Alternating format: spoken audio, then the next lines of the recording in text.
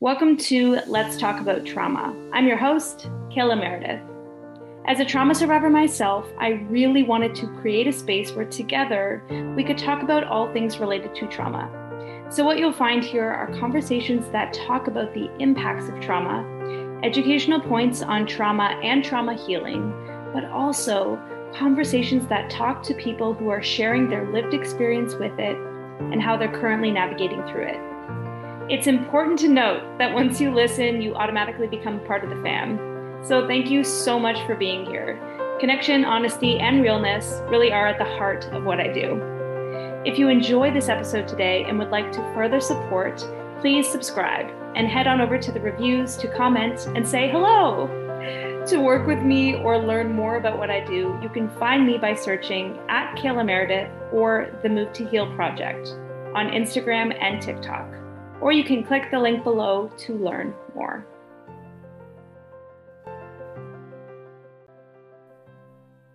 On April 16th, 2018, 16 people were killed and 13 were injured when a semi-trailer struck a coach bus carrying a junior ice hockey team. The entire country mourned, with many Canadians paying respects to the Humboldt crash victims by leaving hockey sticks outside their front door.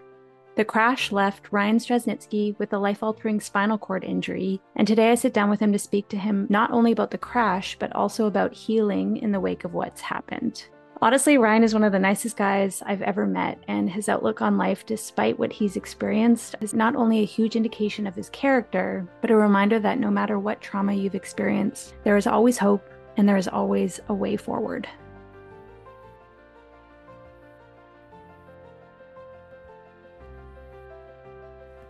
Welcome to the podcast, Ryan. Thanks for having me. A place where we might begin. And this sounds very cheesy. It's very first day of school, icebreaker questions. I'm curious to know what your favorite color is. Do you like books or podcasts? What gets you passionate about life? Or we could talk about sports teams as well. Yeah, I'm open to all that. I guess I'll start with my favorite color. It's royal blue. Right now, I'm currently reading a book on kind of psychology books on how to implement that into your life and hopefully come out more successful than you were before and learn a lot about yourself.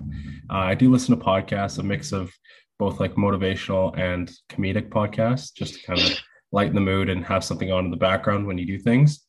A lot of things that I'm passionate about, obviously sports is number one, but getting out and experiencing life in any capacity. So whether that's going out, trying new things, or doing something that you enjoy, like all those things. So a lot of things about life that I have yet to experience, but hopefully I can expand that. What's your favorite motivational or funny podcast? I'm so curious. I try to listen to one podcast episode a day, just to get my brain moving. So that more motivational, informative podcast is the Jocko Willink podcast. He's a former Navy SEAL, very, very motivational guy.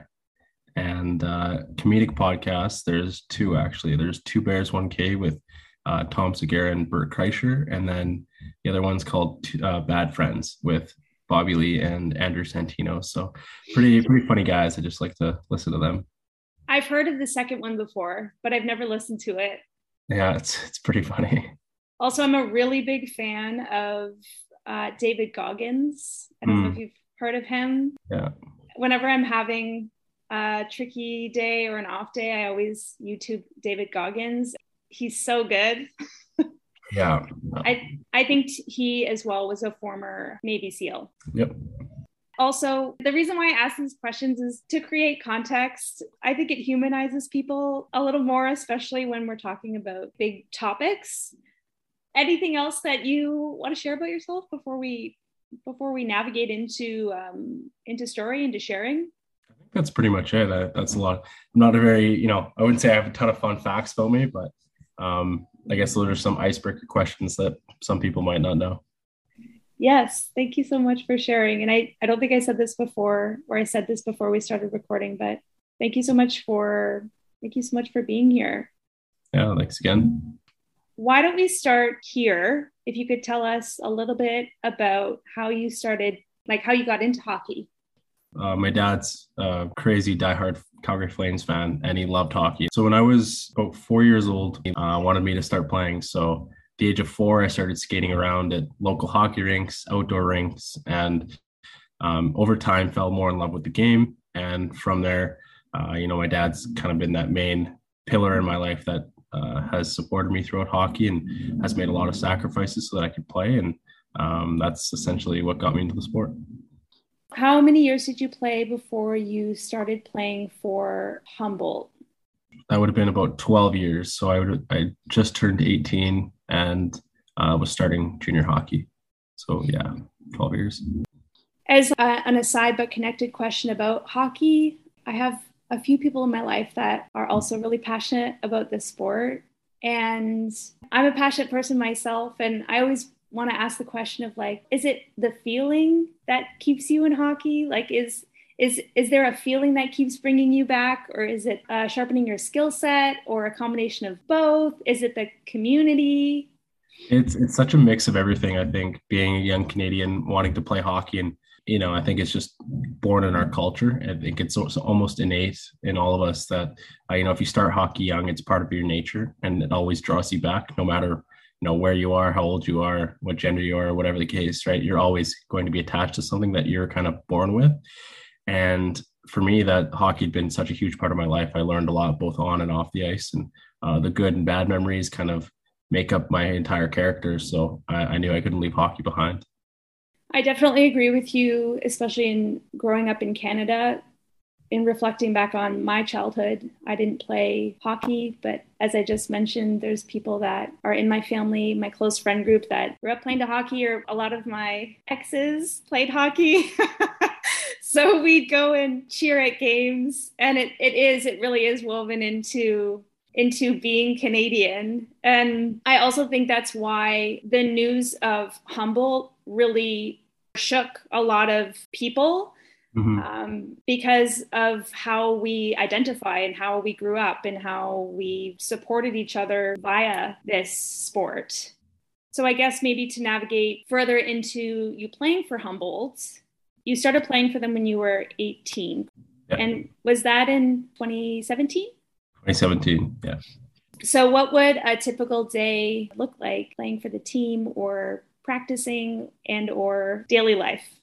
So normally on like a practice day where there's no games that night, you get up early, get to the rink around 8 a.m., have your practice for an hour and a half, get off the ice, go for breakfast, maybe hang out at your billets, or maybe there's a team workout after that. And then you kind of have the rest of the day off. So you get to hang out with your teammates and do whatever. But normally on a game day, same thing, early morning practice, kind of a lighter skate.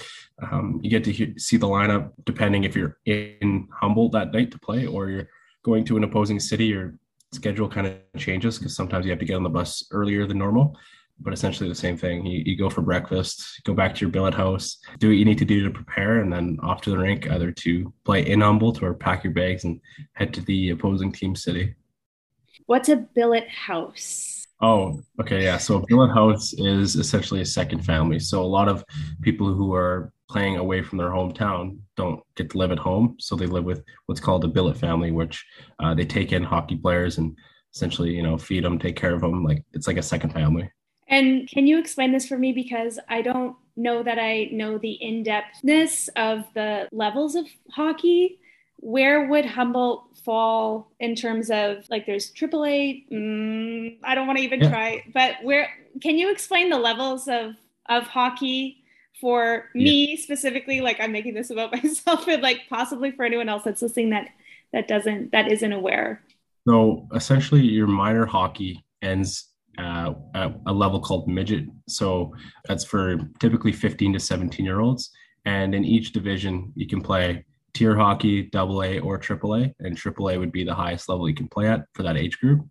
After you're done minor hockey at the midget division, you can move into junior hockey, which is anywhere from 16 to 20 to 21-year-olds. There's junior C level, there's junior B level, then there's junior A, and then I guess above that would be major junior. So anyone in the OHL, the QMJHL, the WHL, kind of top tier leagues that way. there's a lot of rules behind different levels. So at the junior A level, you can go play university hockey down in the States. But if you play major junior, so the WHL, OHL, QM, JHL, you won't be able to play university hockey in the States. So there's a lot of pathways to go to get your, where you want to go in life, whether that's getting your school paid for or pro hockey. It kind of all depends where you play. But junior A is, anywhere from 16 to 21-year-olds. So essentially, so I understand, it's an either or type thing where you're either getting your school paid for or you're trying to go pro. Yeah, pretty much. Like I guess major junior is the faster way to pro hockey. But if you play junior A, you have a longer, more developed pathway. And do you get scouted for both things, for school and pro, or do you just get scouted for pro, like to progress further? Yeah, both. Like depending on how good you are, obviously, you can get scouted by pro teams. But if you're still really developing your game, then you'll probably get scouted by the lower level teams. It sounds super intimidating. A little bit sometimes. Or it sounds really intimidating, but I also think, of course, with any sport, there is that camaraderie and sense of community that would probably lighten the pressure a little bit. Yeah. Yeah. Sure. So in regards to day in the life of Humble leading up to the day of the accident, I just want to be like really mindful with how I ask these questions. Yeah. How would you like me to ask the question about the day of the accident, or like what is the most accessible way to ask that question? I mean, I kind of bring it up. Like from my experience, everything that happened that day was a normal game day. Like I mentioned before, you get up early, have morning skate, go have breakfast with the team, go back to your billets and get prepared. And on that day, we were playing in Nipawin, which is about, I think, 2 hours away from Humboldt. And so we all loaded our bags, got onto the bus and headed towards the opposing team city. Now, normally when you're about 20 to 30 minutes outside of the opposing team's arena, right, you put on your dress clothes and get prepared. So we had all put on our dress clothes and we're about 20 minutes outside of Nipawin when all of a sudden I heard a scream from the front of the bus, and I peeked my head down the aisle, and the bus driver was like, he screamed and looked to his right. So naturally I looked to my right as well, and there was a semi truck coming, and the last thing I remember is just, complete blackness. After the complete blackness, what did the next few moments look like? Was there a loss of time? Was there an understanding of what had happened? Or was it more of like you come to and are not really sure of where you are? Or what did that look like? Kind of a mix of everything. It's almost like when you fall asleep and you don't dream, but you wake up the next day. So I think that was just obviously your body like protecting itself, so it shut down. And I'm not sure how long after I woke up, but just witnessing the mayhem, you're trying to wrap your head around what just happened. And in those moments, all I could think was kind of get up, right? And whatever I was laying down, I was like, all right, just get up. And I couldn't move, so I thought I was stuck under something. And I go to like move whatever's on top of my legs, and there's nothing there. So instantly, obviously, on top of everything else that just happened, I knew something else was wrong. So it almost just didn't feel real. It felt like, this is a dream or something, right? Like it can't be happening. So in those moments where I'm trying to get up and I can't move, all I can kind of do is wait. So I'm not sure how long I waited for, but the ambulance came by and loaded me up. How much longer after the incident was there that full understanding of what had happened? Was it like a day, a week, a month? Probably a few days. I remember being, flown all over the place to different hospitals for spinal cord surgery. And I remember the entire time I'm just trying to ask, like, what happened, right? Like, what's going on? What happened? And they won't really tell me anything because there's just so much going on. So probably, I don't know, say a few days after my surgery, I'm in the hospital bed and I found out everything that happened, and it just kind of didn't seem real once again. I imagine that there would possibly be a delay in maybe mentioning what had happened, or mentioning the immensity of what had happened. Yeah. Because of how that might affect your recovery.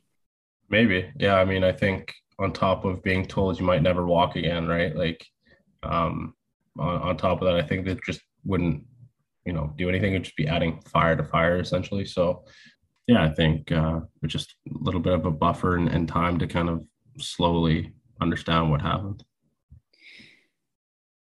Before I share a response, I also want to say again, thank you so much for taking the time to share about this. I recognize how challenging it is to speak out on tragedies like this.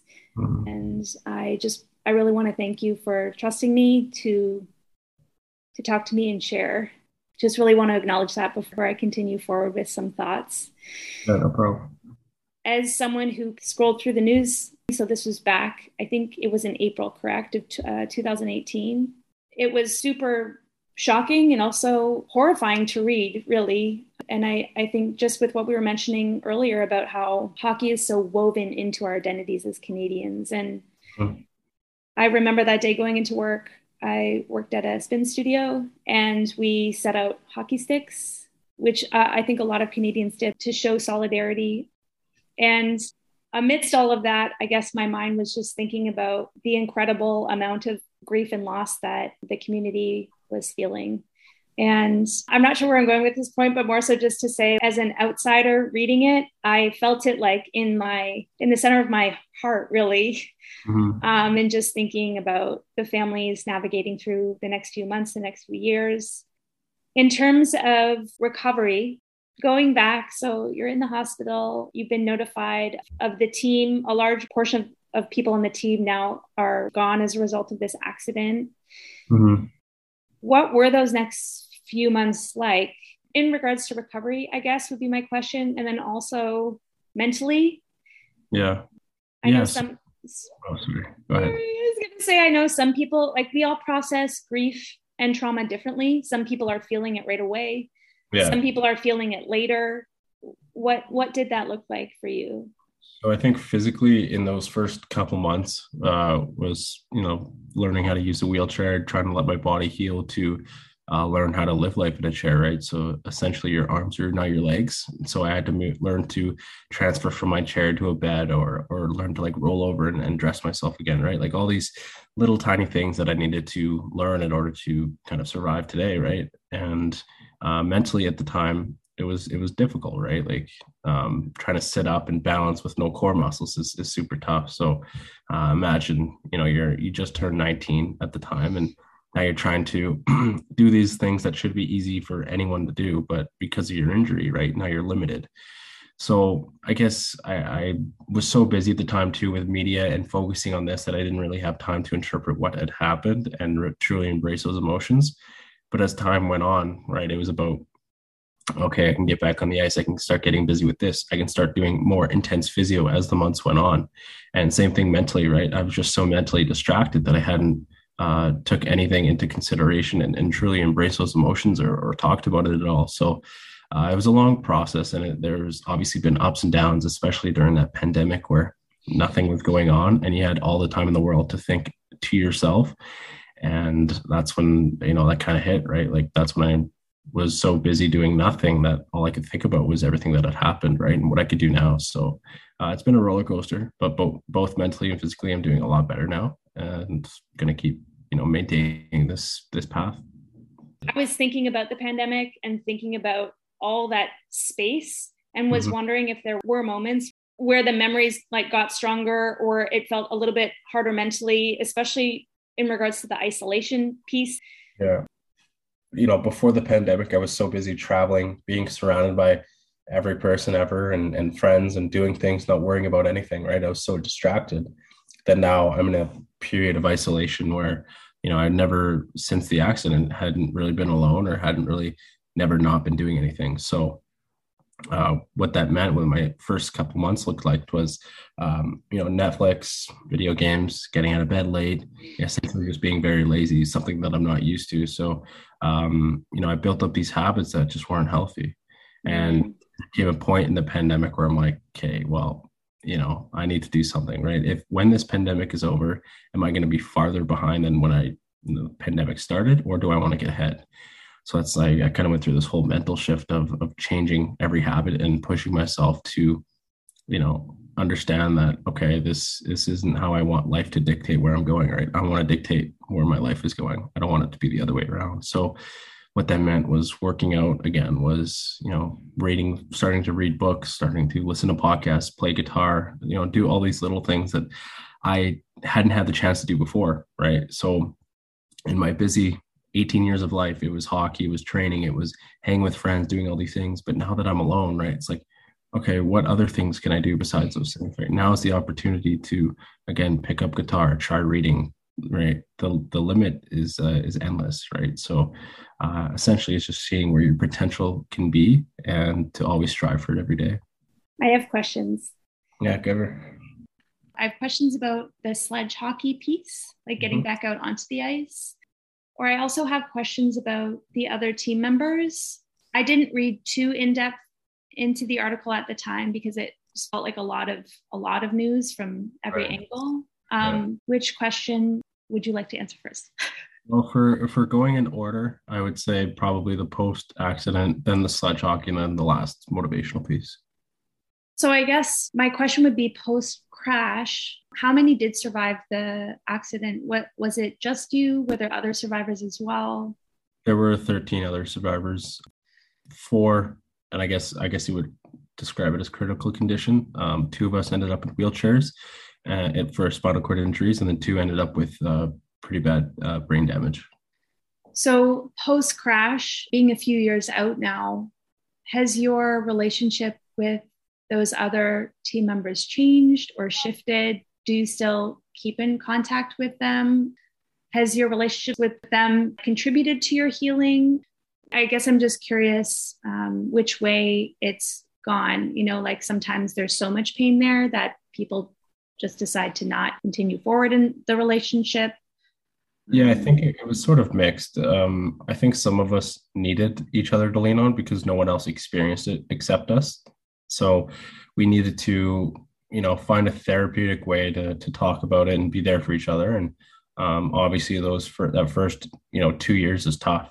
And we made sure we were there for everyone, made sure everything was going good. But then we kind of dispersed, right? We all play hockey, or we all do our own thing. We all go to school or work. And I think naturally with time, right, you learn to always know that there's someone there, but you don't always have to lean on them every day, right? So it's something a bond that'll kind of keep us together forever, but we don't often keep in touch.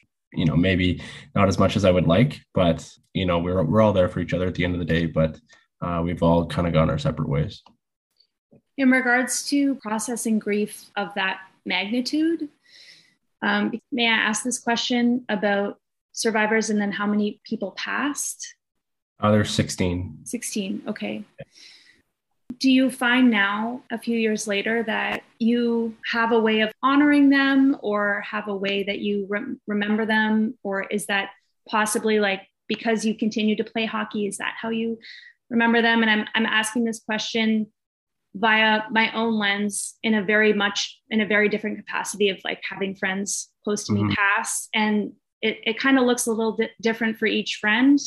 And of course, each instance as well. But like I said before, with the large magnitude of what happens and it happening all at once, what has that processing look like or remembering look like, I guess? I guess you're right, right? Everyone wants to honor their legacy and carry what they left behind, right? You want them that to last on, and you always want to remember them in any capacity. And I think for me personally, through the power of sport and trying to inspire and motivate others and essentially make a good name for myself and the Broncos and everyone that passed away. Everyone who was affected that day, I think, honors their legacy in a different way. So, for example, someone might be working super hard towards bettering someone, again, going through trauma or going through something similar where they have lost someone. So now there's a help and support group. There's a teammate of mine who survived, who's a huge mental health advocate, and he's doing great things. He's created his own brand, and he's a great guy, inspirational guy. And same thing with everyone. Everyone has their own way of coping with it, but I think in any capacity, regardless if it's in the media or not, we always try to honor their legacy, and in that we, push ourselves to be the best version of ourselves as well. Is survivor's guilt something that's ever come up for you or not? Like it's one of those things where I think maybe for some, Personally, I haven't felt it. So obviously, in this situation, there's nothing I could have done to change the outcome that day. So there's not as much survivor's guilt in that sense. But as far as, questioning yourself why or what if, or, that does come up quite a bit. So it's important to, again, lean on your teammates and talk to them, right? Because, right, the way you think could be different from the way they think, and they could have a different perspective to help you get through certain times like that. Yes, and on that notion, I think another question that I'd like to ask is kind of around support systems, because it sounds to me as a listener that you've had a really solid system of humans behind you. I don't know, it just sounds like you have a really strong inner dialogue that you've developed or that you can come back to. And I think it might be useful for a lot of people to listen to this, because I think that's where the challenge is for a lot of humans. Is things can get really, really, really dark.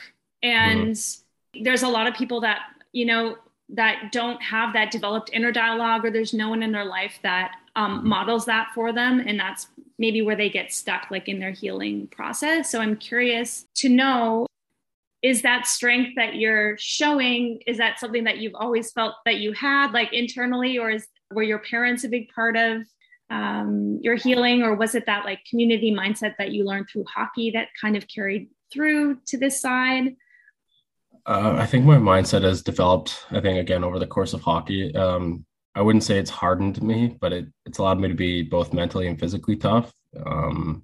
Obviously no one's Superman and can handle everything. So I think, in the sense that, touching on your inner dialogue statement, I think it's kind of a dichotomy, right? It's important to have that in order to push yourself and, allow yourself to be the best version of yourself. But at the same time, if you let it get to the best of you, right, you're right, it could lead to very, very dark thoughts. And that's important to kind of organize that, right? You can't be too hard on yourself, but you also can't be too lenient. Otherwise, you're going to be stagnant and not really advance in life. So as far as the inner dialogue goes, it's important to find balance. And, sometimes you'll catch yourself off track, but it's about recovering from that.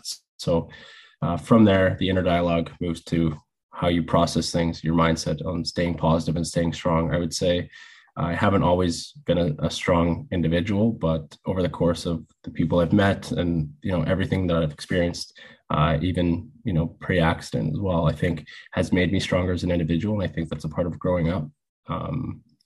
I think learning to handle life and adversity in a different perspective, I think allows you to toughen up and learn from experience and realize that at the end of the day, there's no point in getting hung up on the past, right? You can only focus on what you can do now and how you can advance for the future. I think you make a really good point in regards to trying to find that balance between processing an emotion and then not letting that emotion overtake you.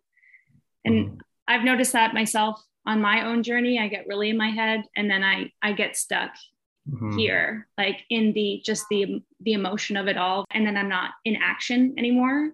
Yeah. I'm sure a lot of people feel that way, whatever it is that they're navigating through, grief or trauma.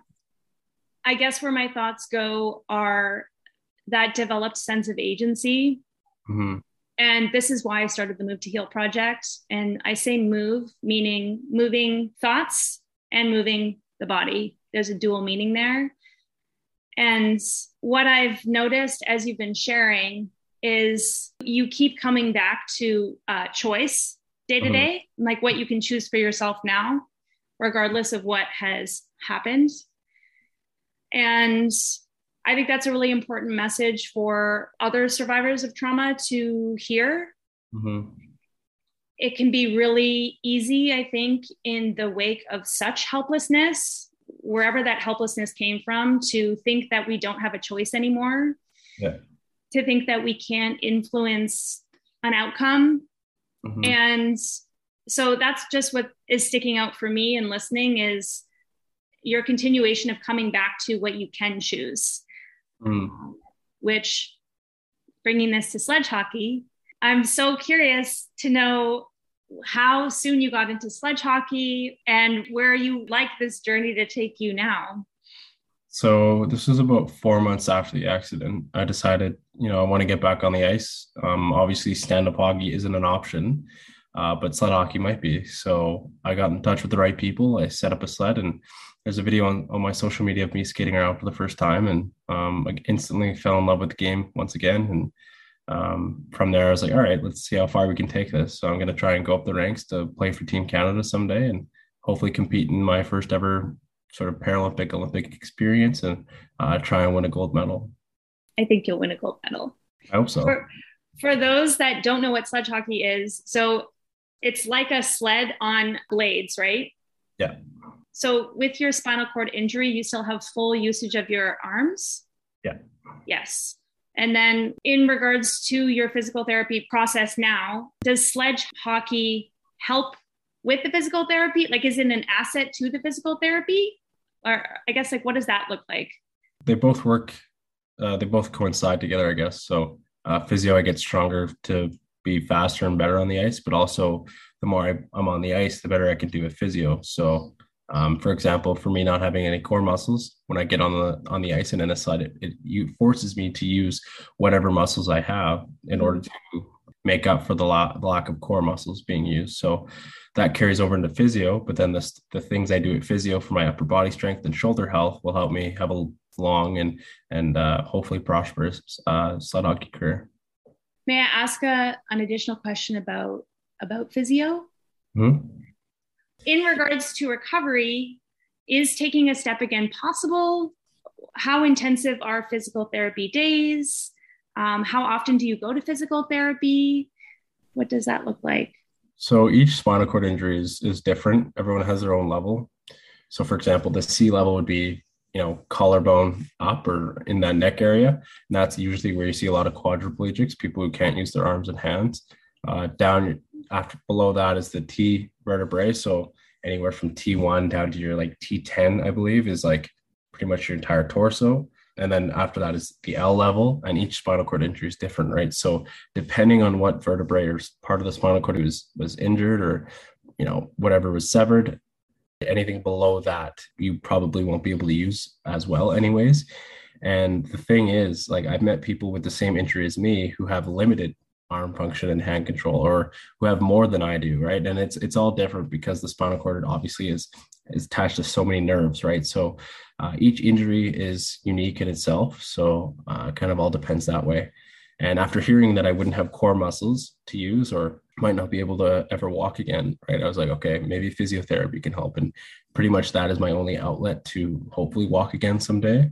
And how this started out was, I was going about 5 days a week for 2 hours of, trying to stand, put some, weight bearing into my legs so that they don't get atrophied, so that if I do have the chance to walk again someday, that they would be usable. And so I've maintained this sort of routine where I would go in 5 days a week. And then as I got stronger, as my schedule started getting more busy, it was down to like 2-3 days a week. And, it's the same thing, essentially trying to get that mind body connection going, where hopefully you can start moving muscles again someday. And again, with spinal cord injuries, it's all different depending on the severity of your injury.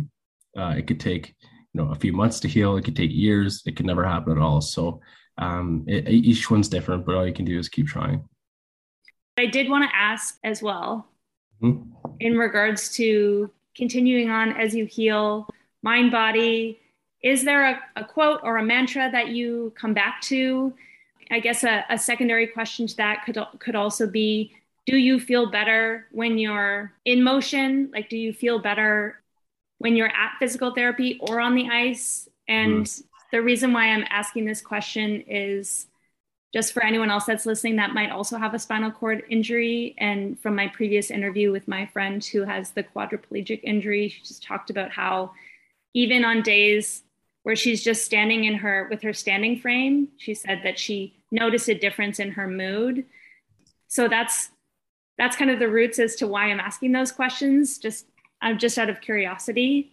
Yeah, I think any sort of movement and physical exercise, it doesn't have to be an intense workout, but just getting your body moving, I think, helps clear your mind and boost your moods, or your mood levels, right? So I don't know the whole science behind it, but I do know that when you're exercising and your brain is fixated on the actual exercise, and you kind of get a chance of clarity in this stressful and age of overload information, I think it's important to stay active. And allow yourself to be present in the moment and allow yourself to clear your thoughts.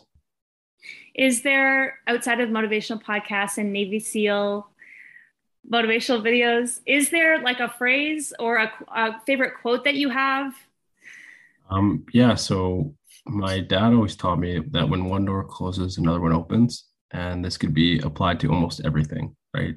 Getting cut from sports teams or not getting the grade you wanted or, plans falling through, right? It's important to, not fixate on the closed door, but look at the new opportunity in front of you, right? So you kind of think of it in terms of, yeah, I may have gone through this accident. I might not be able to ever walk again, but look at the opportunity that could come from this. So always looking at the bright side of things. And it's just kind of another way of saying that. You said at the beginning of the podcast that your dad was also a hockey player, correct? Because he got you into hockey. Yeah, he's a very big hockey fan and got me into the sport. It seems very much like a hockey culture quote. I really like that. And it's very true. I think there's a lot of us that spend so much time looking at what's closed or what's happened instead of shifting to what is possible. And Mhm. thank you so much for sharing that. One more question. Is that okay? Yeah, yeah. Like firing off the questions. Will you tell us about your foundation Sure. Yeah. that So I this, just simply saw as a lurk in your Instagram at the top? Sorry, Ryan, I didn't mean to cut you off. oh, good. Please tell us about your foundation. Yes. The Strat Strong Foundation started when I was in the hospital, and they were selling like a group of people from Airdrie that I'm close with started it.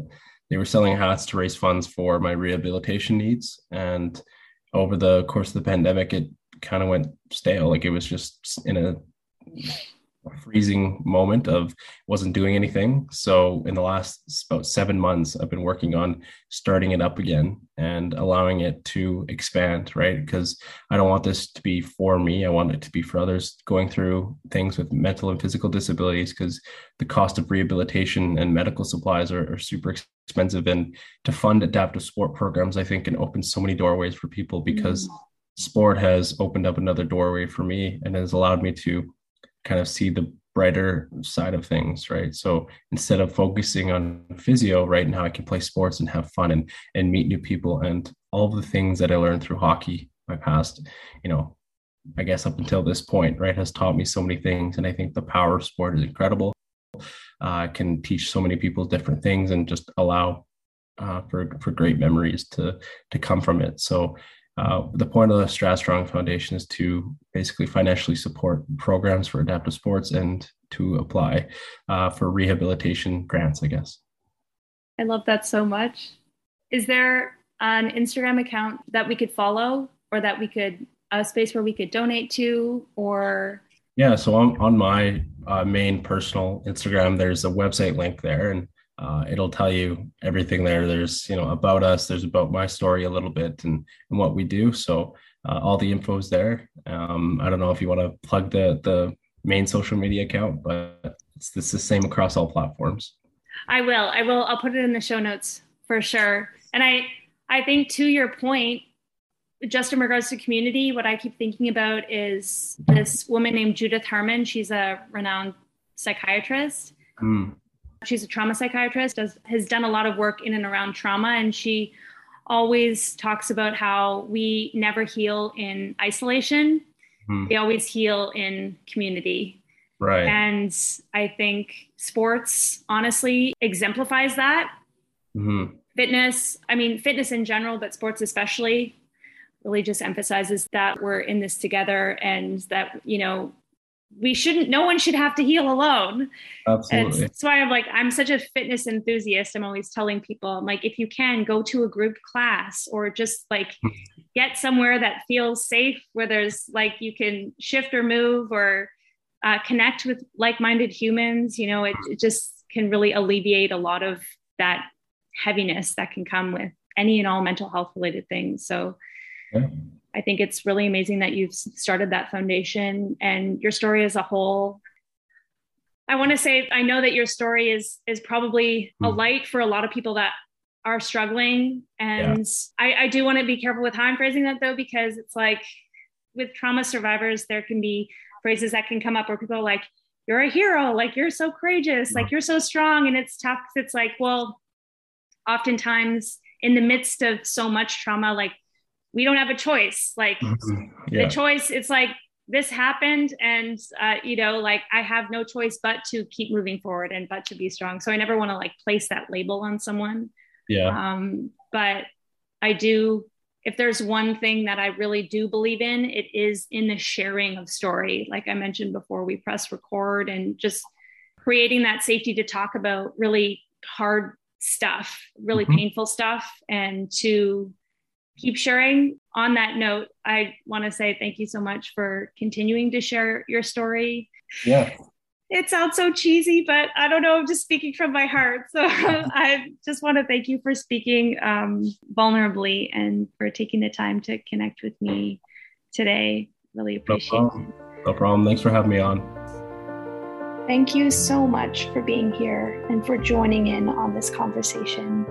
If you enjoyed today's podcast, please rate, review, and subscribe. And please feel free to reach out and say hello on social media. Sending lots of love.